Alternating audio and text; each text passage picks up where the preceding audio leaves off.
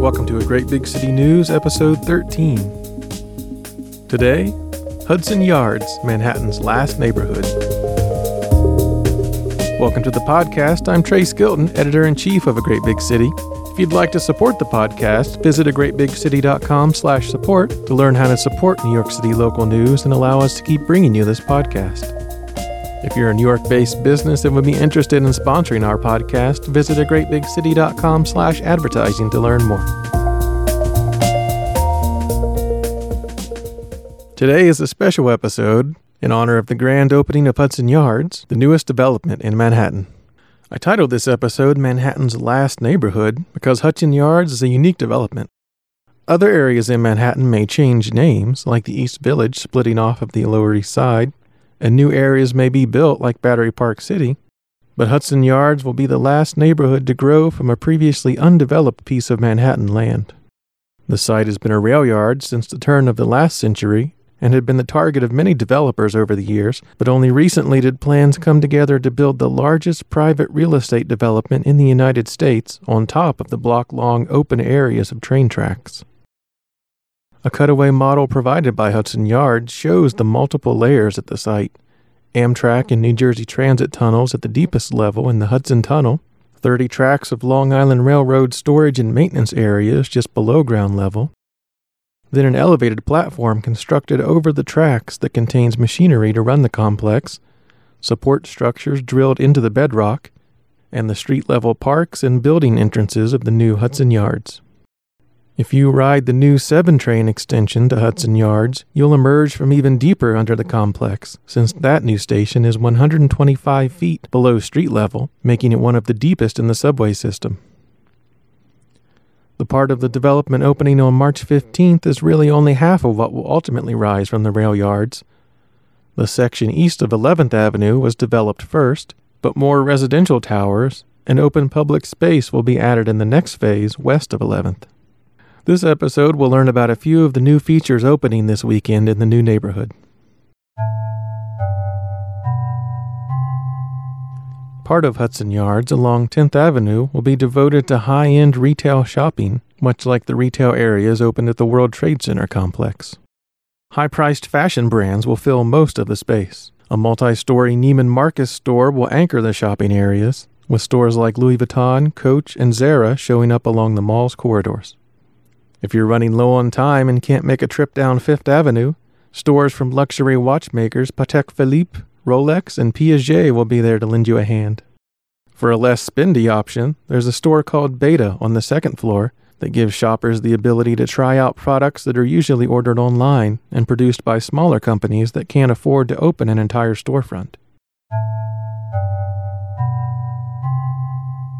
The structure sitting along the High Line that looks like an inflatable ice cube is the art, performance, and event space at Hudson Yards called The Shed. It's a transforming building with sliding panels and a rolling canopy that can host a variety of events. An animation on the Hudson Yards site shows how The Shed transforms to change from an indoor venue for concerts and art to an open-air plaza for watching movies, and even how it internally transforms to accept deliveries.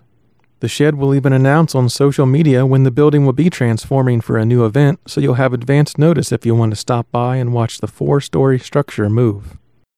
The Shed will be opening in early April with a 5-night concert series. Sitting right behind the Shed performance venue, the Vessel sculpture has fast become one of the most recognizable features of Hudson Yards. Standing 150 feet tall, the cocoon of 154 interconnected stairways will let visitors climb onto dozens of observation platforms and view Hudson Yards from multiple directions.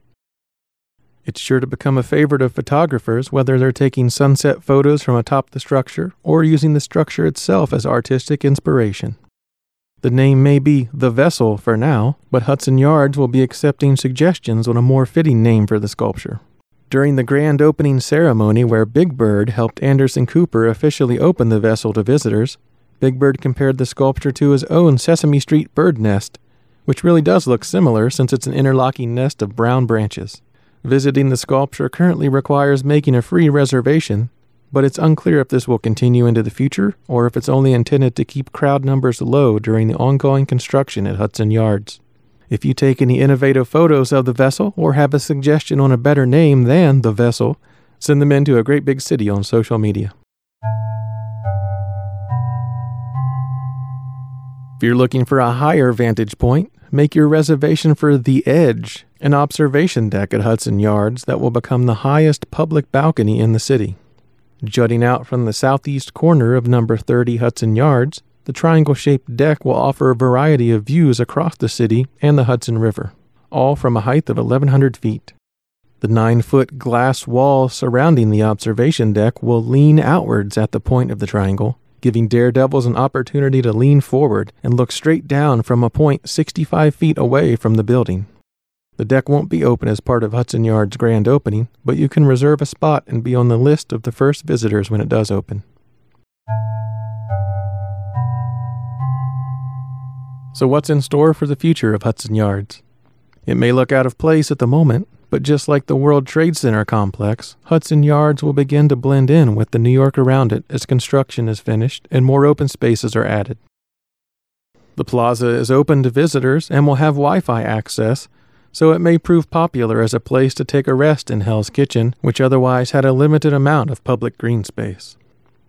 The upcoming parkland along the High Line and the Hudson River will add a much-needed boost to an area where pedestrians were relegated to a narrow sidewalk next to the highway, and the only sight to see was the concrete rear wall of the Javits Center.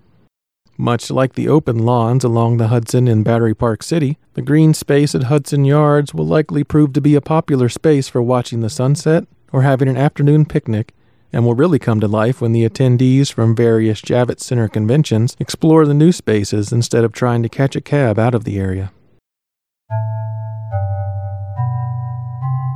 And now a quick run through some of the events from this week in history and a look at the concert calendar for this weekend.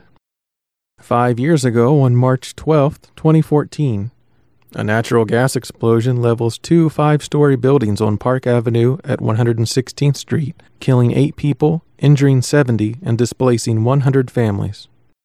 A resident in a neighboring building had noticed the odor of gas and called Con Ed, but the explosion occurred shortly after that call was made before Con Ed personnel could arrive. The NTSB investigation highlighted both faulty joining of pipes and an underground collapse that caused the pipes to bend and crack open. The gas main buried under Park Avenue at that location was found to date back to 1887. Today, the site of the collapsed buildings is fenced off and carries memorials to those lost in the blast and a plaque commemorating the event.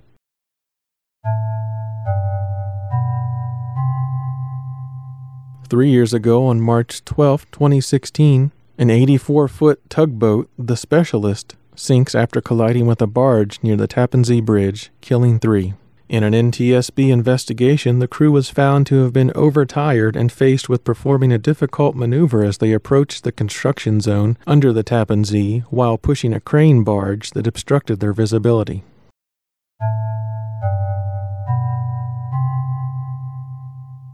Park of the Day. Davidson Playground in Morris Heights in the Bronx. Little is known about Oliver Matthias Davidson, for whom this playground and the adjacent Davidson Avenue are named. Davidson served as chief engineer of streets from 1867 to 1872, and at one time owned land in Fordham. This small neighborhood park contains playground equipment and many lush trees providing shade. Stop by the Queens Botanical Garden this Saturday to attend their backyard composting workshop. You can learn what goes into a compost bin, how to maintain it properly, and how to use the compost after it has had time to develop. Registration is required, but the event is free. Visit the link in the show notes to the NYC Parks website or call 718-886-3800 for more info. And now something tells me our robot friend has big plans this weekend on the concert calendar. Here's the AGVC concert calendar for St. Patrick's Day weekend. The Movie Life and Travis Shettle are playing Brooklyn Night Bazaar on Friday, March 15th. Sunry is playing the Town Hall on Friday, March 15th. Have a Nice Life, Consumer, Elizabeth Color Wheel, Midwife, and Planning for Burial are playing Market Hotel on Friday, March 15th. Massive Attack is playing Radio City Music Hall on Friday, March 15th. The Purple Tour and Lucas Graham are playing Hammerstein Ballroom on Friday, March 15th. Death Cults, Husbandry, and Lepesh are playing Union Pool on Friday, March 15th. The Bouncing Souls and Strike Anywhere are playing White Eagle Hall on Saturday, March 16th. Youth of Today, Glitterer, Crime Watch, and Line of Sight are playing Brooklyn Bazaar on Sunday, March 17th. Kenny O'Brien and the O'Douls and Kevin Devine are playing Mercury Lounge on Sunday, March 17th. This Heat, This Is Not This Heat, and Event are playing La Poisson Rouge on Monday, March 18th. Thursday and American Pleasure Club are playing St. Vitus Bar on Monday, March 18th. Fleetwood Mac is playing Madison Square Garden on Monday, March 18th.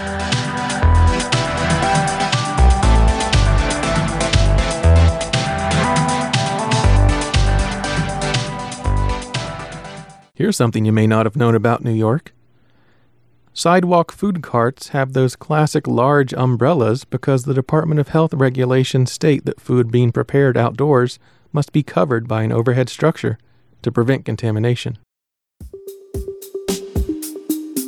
The extreme highs and lows for this week in weather history: a record high of 83 degrees on March 20th, 1945, and a record low of 7 degrees on March 18th, 1916. Weather for the week ahead: light rain tomorrow, with high temperatures falling to 46 degrees on Sunday. Thanks for listening to A Great Big City News. Follow along 24 hours a day on social media at A Great Big City, or email contact@agreatbigcity with any news, feedback, or topic suggestions. Subscribe to A Great Big City News wherever you listen to podcasts, on iTunes, Google Play, Podcast Addict, Spotify, or listen to each episode on the podcast pages at agreatbigcity.com/podcast. Visit the site to see show notes and extra links for each episode. And if you enjoy the show, leave a review wherever you're listening. Thanks for being part of A Great Big City.